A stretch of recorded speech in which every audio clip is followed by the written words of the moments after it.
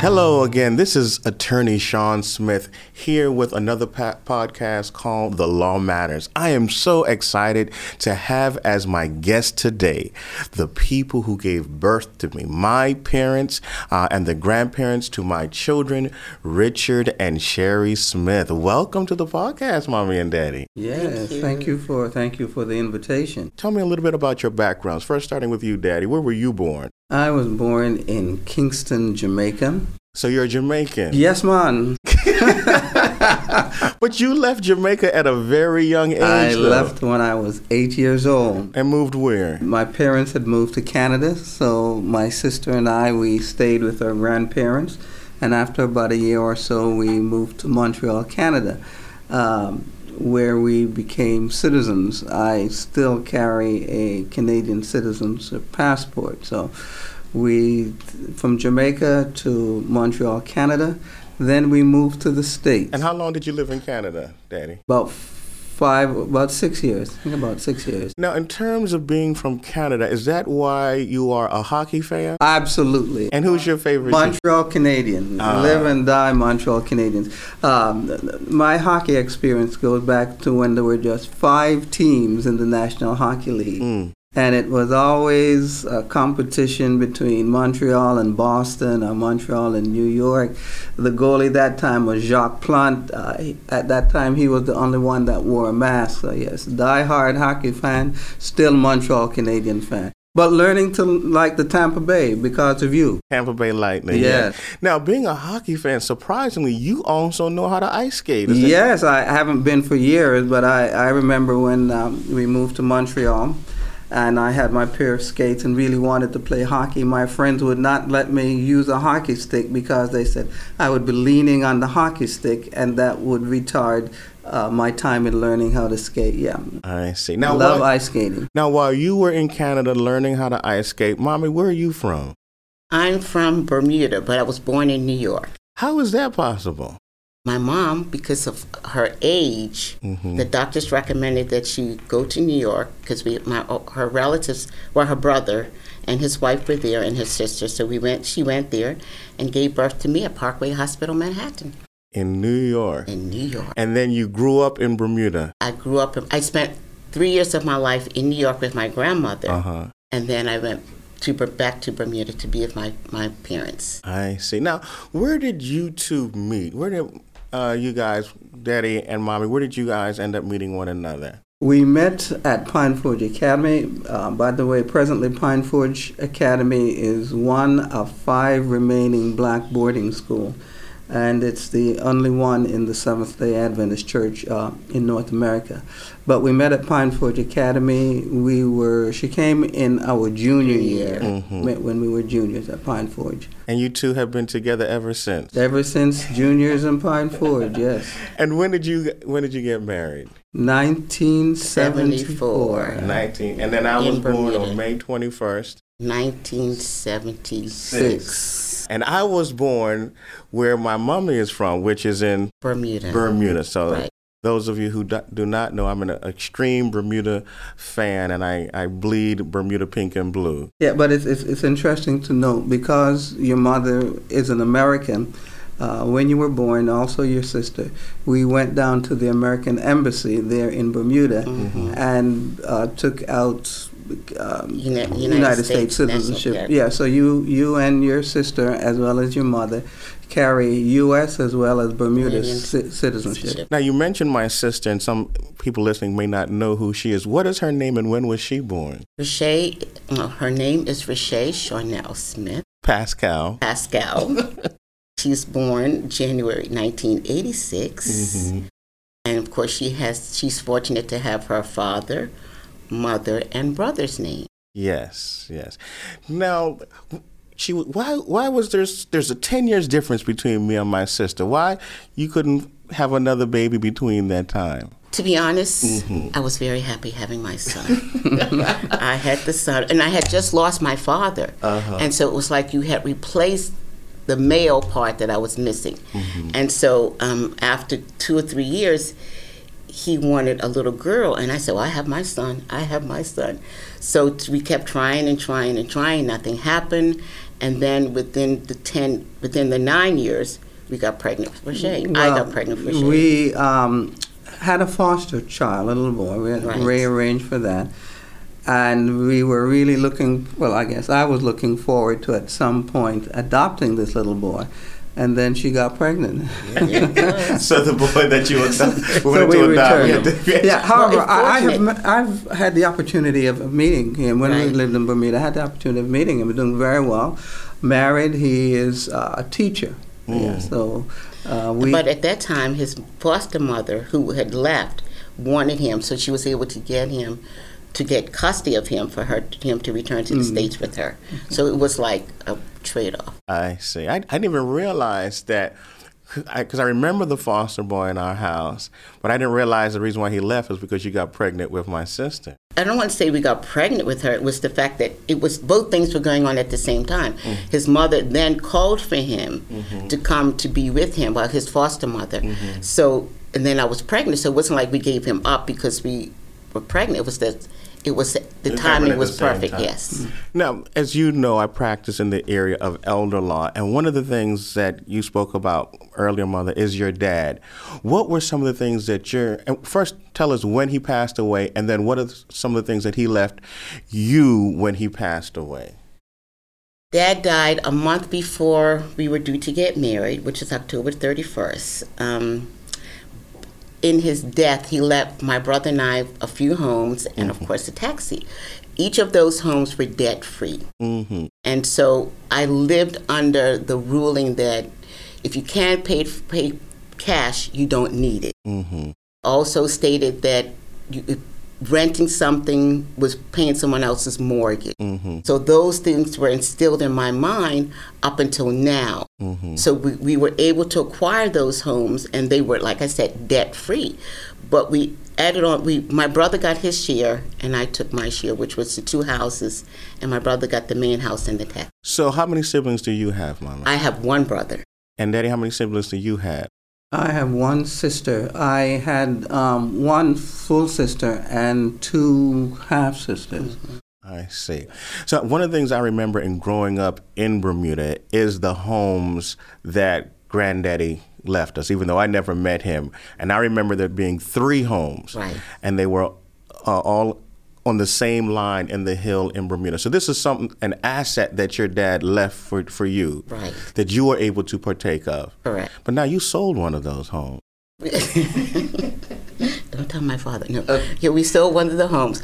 In all honesty, it was like a legacy because my father, all his brothers, my dad's house was at the very top of the hill, and from his house all the way down to the end of the hill was all his brothers. When they died, they left it to their children. The one house that we sold, and the reason we sold that house was because the fact that we were living in the States, and it was a lot of maintenance to take place. Because when Dad built those houses way back when, they had metal plumbing.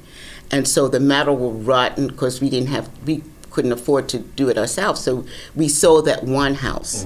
And with the selling of that one house is what we decided to buy a house here in Florida. Let me back up to about that time. I got a telephone call, inviting me to interview at Pine Forge for the principalship.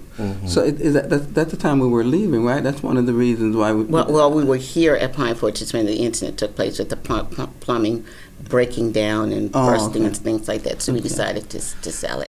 So you were living in this home, and then you went back and went to teach at Pine Forge Academy. In what part of Pennsylvania? Principal of Pine Forge. Near Pottstown. Yeah, near Pottstown, Pennsylvania.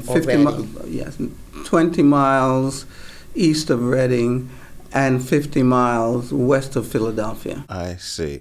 Now, what did you do with the money that you got for that home? We purchased another house. Where? In Orlando, Florida. Now, and you don't own that house in Rosemont anymore either. So you have a consistency of selling off all your assets so your children don't get any. Is that No, that's our children will get 2 houses, 1 house each. 3. There are 3 houses. Let's go with it. So how many homes do you own now? We don't really own the homes because we gave the home to you in Orlando, and Rashea has the home in Bermuda. Now we have this house we just purchased in Douglasville, and we're giving that to the grandkids and God the dog. God is good because He enabled us to purchase that house for cash, so that's good. Now, when you think about leaving a legacy to your children, Mommy, anytime I talk about transferring your assets and your estate, the main thing you always say is that you're going to do what? You're going to spend all your money. Don't you say that? I said, what I'm going to do is I'm going to leave you the B&B, which is the buildings and the bills. We're spending all the cash money because I don't want to do what my daddy did. He left us lots of money. And we have things to show for it, but I just think you need to learn to respect the money and the buildings. I see. Do you agree with your wife with that, Daddy? I'm a good husband, of course. Of course. When you recently had us do a trust, and I always thought that trusts were for really rich people. When I was working in Florida for this particular organization, there was a doctor there, and she said, "Richard, I don't own anything. Everything is in the trust." She said, "The only thing that I own is the car I drive." He said, "Everything else is in trust." And I said, "Yeah." In my mind, I said, "Yeah, you're rich. You can do trust." So based upon some of the conversations I had with you, is that surprising to know that, listen, the trust is not just for the extremely wealthy, but also for those in the middle class as well? Yes. Yeah. And that's one thing that we had you do is we drafted a trust and had you sign your trust. Lots of papers to sign. In addition to the property and some of the assets, what else do you want to leave to your kids? If something was to happen to you today, what words would you want to leave to my sister and I? When you say, are you talking about physical things, or what wisdom, what advice? Love God, love your family. Bonding time is very important to me. I'm a family person, so the quality time that you spend with God, the quality time you spend with your kids makes a large difference in our life. Because Dad died when I was 22, but everything that he taught me still remains in my mind because it was serious to him. And so I took on those legacies. So that is what I would leave for you guys. Spend that bonding. Family, like I said, is very important to me. I think the things that I would want to leave with you and your sister are already doing it. I want family that is close, and I always tell people, you guys are 10 years apart. You can get on the phone and talk for hours, even though you're 10 years apart. So that close relationship that your mother is talking about, that's happening now. I see that happening now. To continue it. Yeah. One of the things I forgot to talk about is, what are your professions? What is the area in which you work? You mentioned principalship, and what do you do, Mama? I'm a guidance counselor, and I do learning support, which is helping those kids who have learning disabilities or things that require accommodations. And tell our audience a little bit about the things that you used to do, Dad. You mentioned you were a principal. What other positions have you held? Oh, my goodness. Recently. Recently. In that particular general area. We don't want your whole life story. Okay. When we moved to Bermuda a few years ago, because your mother wanted to go to Bermuda, I became a social worker in the hospital there in Bermuda, and truly really enjoyed being the social worker. Have an opportunity to really helping individuals. And one of the things that is instrumental to social workers in Bermuda, those that are in the hospital, because of limited facilities that the hospital may have, many times individuals have to come over to the States, and as a social worker, you facilitate that. So I enjoyed doing that very much. After retirement, I was able to get a part-time job in an organization that deals with people who have cancer. I had cancer, and so I was really able to bond with them. And one of the things that always not surprised me, but always have me take a second thought, as part of the intake, I would ask the individual, well, when did you get cancer? And about 50-60% of them said, well, which time? And so I said, you've had cancer more than once, and some individuals have had reoccurrence of cancer 2 and 3 times. So God has been good to me. I just had a recent colonoscopy, and the cancer is fine. But guidance counselor, not guidance counselor, but social worker. Been a social And worker. superintendent. Oh, sorry, superintendent. I forgot about that. Most of my life has been in education. Okay. I was fortunate enough to, after I left the principalship of Pine Forge Academy, I was offered through the Seventh-day Adventist Church to be a superintendent over our schools here in Florida. Also in Bermuda, I was also a superintendent of education for the school that we have there in Bermuda. Thanks, I've forgotten that. Yes. It's probably forgotten that due to your age. Age, yes. So education is extremely important to you. Yeah, and Yes. in fact, it just so happens that education is the occupation that both your mother and I are involved with. So if education is so important to you, why didn't you want your son to get into education when he had a desire to be a professor when he was attending college and university? But you steered him instead into the law profession. When you were younger, your report cards always stated, Sean is an excellent student, but he talks too much. So I figured, and you always like to debate with your father about why you shouldn't get this punishment or that punishment. And you said you like law. So I said, okay, well, this is something you would like to do. Well, Education. Well, I'm not let finished. me interrupt. But Because he never education. liked the law. He'd said because lawyers cheat and lie. That's what he used to say. He didn't want to be a lawyer because they cheat and lie. Yes, but you kept insisting that he become a lawyer. Delete that. But anyway, he wanted. So I said to him, if you became, and plus you love to spend money. You wanted these big time cars and Jaguars and things like that. And I said, well, you can't get that on a teacher's salary. So we didn't deter you. We said, okay, try it out, because, and then you said you wanted to be a pastor, and I said, well, you don't have to go into theology to preach. You can be a lawyer and still preach, and so you'll be able to facilitate both of those vocations in one aspect, which is what you did. And so you went into law, and in fact, when you were telling the kids, when you came to our school to do career fair, you said to them, be sure that you know what you want to do, because right now it can change. Remember, that was one of the things. And so look, you went into law, you started out criminal law, you were prosecuting attorney, then you went to defense attorney, and now you're going out, right. So you're still in the law area, but you're branching out into the different aspects from the root of the tree. And no, I did give you a difficult time, but I want to thank you for pushing me into law, because I am able to do all three of those things. I'm able to teach law now, and that's one of the things I love now in teaching law to older individuals about what are the different plans and what are the different tools that they can utilize at this age. Now, one of the things that I talk about in some of the seminars that I do, Daddy, is that vacation we took to Philadelphia, Pennsylvania, where we went to Sight and Sound, all the family was together, and then I think it was my sister or my wife who gave me a call and said, hey, listen, you need to come up. Daddy has passed out. Oh, yeah. You remember that? Yeah, Yes. very well. Tell everyone about that. Yeah, I was having severe stomach aches, and I remember going back to the Airbnb. There was a long hallway, and in my head I said, I just hope I can make it to the door. Just hope I can make it to the door.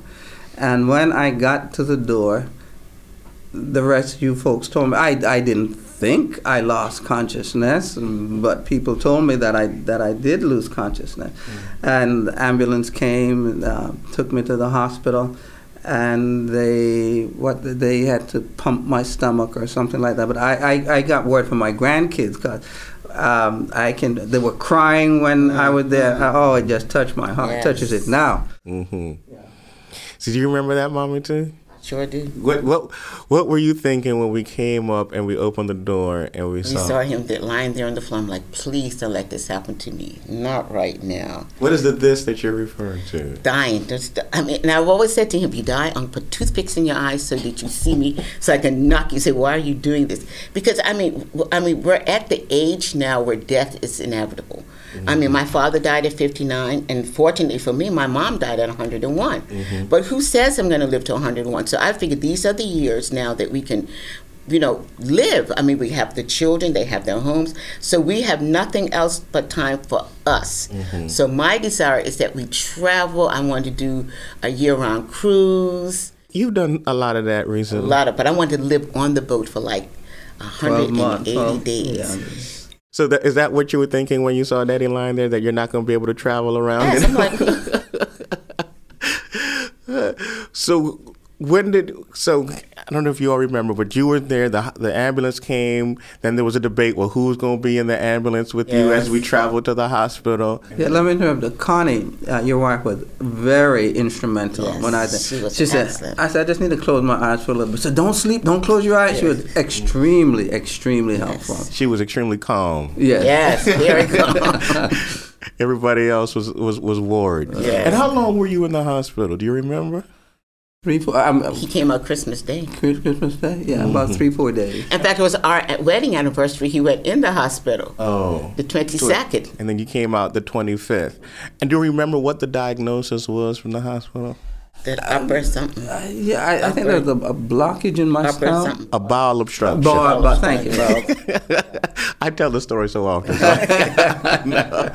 Daddy, as going through that situation for you, what did it make you think about, how much longer you have on this earth and what preparations you have in place or don't have in place? Your mother doesn't like to hear this, but I am not afraid of dying. I don't want to die in a fire or fall down from some tall building. Mm-hmm. But death is not something that I am really scared about. And this particular time in Philadelphia, I didn't think I was going to die. I didn't feel I was going to die, so that never came to my mind. Mm-hmm. But when I had cancer and was in the hospital, I remember lots of people praying, and I said, obviously I don't want to die, I want to be healthy, but pray more that my life is right with God. So, if I should die in resurrection, I'm in the first resurrection. So I'm not afraid of dying, but, I don't want to be tortured, but the thought of death doesn't really scare me. Now, you brought up cancer. When were you first diagnosed with colon cancer? Do you remember? Wow, 2003, 2004 was the operation. Yeah, okay, 2003, 2004. And it's interesting, I had these stomach aches and I was losing weight, but I was jogging, so I thought I was losing weight because I was jogging. And I remember I was at the Florida conference at that time, and I remember when I would go on overnight trips, I would just be in pain. My stomach. You mentioned the Florida conference. What is the Florida conference? Yeah, thank you. The Florida conference is one of the entities of the Seventh-day Adventist Church. There are different structures. You have a group of churches which makes up a group of people which would make up a church, the group of churches which make up a conference, a group of conference which makes up a union, a group of union which makes up a division, and then the general conference. So, and you were working in the education department for this group. For the you Florida were conference. Supervising teachers and schools. Yes, I was administrative superintendent. Right. I enjoyed that too very, very much because I could use my master's degree is in counseling. Mm-hmm. And while I would not want to do counseling now on a regular basis because I don't want to be listening to people's problems. But the skills I was taught as a counselor, I utilized very, very much as the superintendent of the Florida conference. I remember that you had a consultation, and Mommy called me crying, and I remember being in a meeting. Yeah, it was in meeting. Tampa. Yeah, I was in Tampa, and I was taking some continuing legal education courses, CLE courses, when Mommy called me crying and said, listen, you need to come here because your daddy has colon cancer. Daddy, do you remember that? I've heard from the story. Yeah. And then I drove from Tampa to Orlando, and then through that process, I think you had chemo. Yes. And then you had surgery. Surgery, and then chemo. I don't remember which one was first. I think I had radiation too. And chemo. And chemo. So I had both of those. And I remember after your surgery, there was this big hole in your stomach. Yeah. Yes. That they would have to clean on a weekly basis. Because it healed from the outside in and not from the inside out. Yeah. So we had to open it. And was that experience, I know that experience for me allowed me to think, okay, hey, time is short. But then you seem to recover fairly well from that. Yeah. Other than your stomach that growls real loud and your bowel obstructions that send you to the hospital and your repeat colonoscopies that you have to take. But, like Mommy said, life is short. Yeah. but you're not afraid to die. Absolutely not. Are you No, afraid- I don't want to be tortured. No, please bear that in mind. But no, death doesn't scare me. Mommy, are you afraid to die? I don't know. I don't think about death like that. I just think about life. How am I going to live life? Now, like Daddy says, I don't want to be tortured, and I don't want to be knocked down. If I'm going to die, I want to die in my sleep. But I don't think about it in long term like your father does. I just think what I can do. For instance, since my dad died from a heart attack, I knew for a fact that I need to consistently have physicals to check on my heart, do blood tests and everything like that. And what is that, stress test? All of those things I do because it can happen to me. You know, I don't know if I have dad's genes. I don't know if I have mom's genes who died from 101.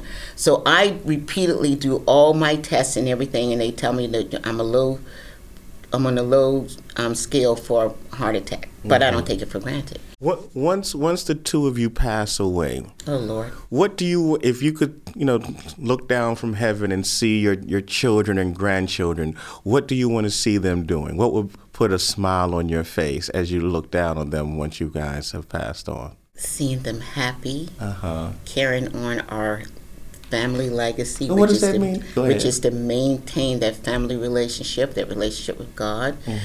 Also to learn how to practice using your money wisely. I'm getting into the careers that you want to be in. What else?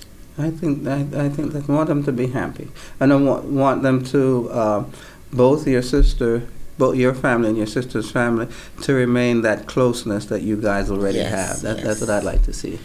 Now, you have 3 grandchildren, and we're praying for more. What is that like, being a grandparent? It's wonderful. Fantastic. It brings energy back Absolutely to you. The death fantastic. that was knocking at the door now goes away because the grandkids are now in the house. Fantastic. They're loud. They're wonderful. They excellent. express themselves. Excellent. They all have their different personalities. It's just fun being around It them. is. They like to do what I like to do, which is swim, be out in nature. They love that. So is it better being a grandparent than a Oh, parent? grandparents. Yes, my yes, goodness. much Yes, better. yes. They can live with us forever. Yeah, grandkids are fantastic. Yes. Fantastic. Why is being a grandparent better than being a parent? Well, one of the things, let me say this. I think your mother and I, when our grandkids are with us, we treat them a little bit differently than you and Connie treat them. I was just looking. If they leave something that's supposed to be put away, I'm going, hey, put this away. And they say, sorry, Granddaddy, put Yeah. it away and go. So they have learned that when they're with us, if they move something, they need to put it back. I do like the way you and Connie discipline us compared to the way we used to discipline. Because when you and your sister were coming up, I said, this is not a democratic society. This is a dictatorship. You do what we say But to they do. would say it's dictatorship. You say you're right. Yes, but you and Connie, you're more the talking, which is good. So I'm not criticizing that. You're talking. You're more democratic than we were in bringing you and your sister up. I see. So the advantage of being a grandparent than being a parent is what then? Oh, one of the things is you can send them back after the time's finished. But because you've done the main work, all we have to do is reinforce it. Yeah, We're not now instilling the work or establishing the work. It's I already see. done. They're great Right, grandkids. great. So you're just building on the foundation that the parents have right. already. And Absolutely. we're more free. What do you want to do today? Oh, we're going to do so and so. They do their schedule, and we plan their schedule. We go bike riding, we go swimming, we go fishing. We just do the fun We do things. whatever they The want to fun do. things. We do. So do Yeah. grandparents do grandchildren help keep grandparents alive longer? Yes, I think so. yes, I definitely, think so. yeah. In fact, sometimes when he's not feeling well or he looks like he's going to pass out, they walk in the door and he's, Granddaddy, let's do so and so. He's gone. That's it. We enjoy it. So what advice would you give to our listening audience who have grandchildren, who are grandparents, or even parents, and how they should have their children relate to their grandparents as we close out? Okay. One of the things that I would say to individuals who are watching this podcast who might be parents, first of all, you need a structure in your home, some kind of routine that your children are able to follow. And do activities that build bonding time, as my wife would say. It's very, very important to bond. You need to do things together. In fact, later on today, you and your kids are going to be doing things, and that is very important to have activities that you do. So structure, and activities that bond, and also, which is the most important thing, relationship with Christ. I agree with everything he said. Thank you so much, Mommy and Daddy, for coming to my podcast. I know Mama was a little bit nervous, but it wasn't too bad, was it? No. And I hope that, and I trust that everyone who was listening was able to gain something to help them in their lives and what they're doing. Again, my name is Attorney Sean Smith here with Law Matters. We invite you to like us on Facebook, subscribe to our YouTube channel, and we will see you again on our next series. Thank you.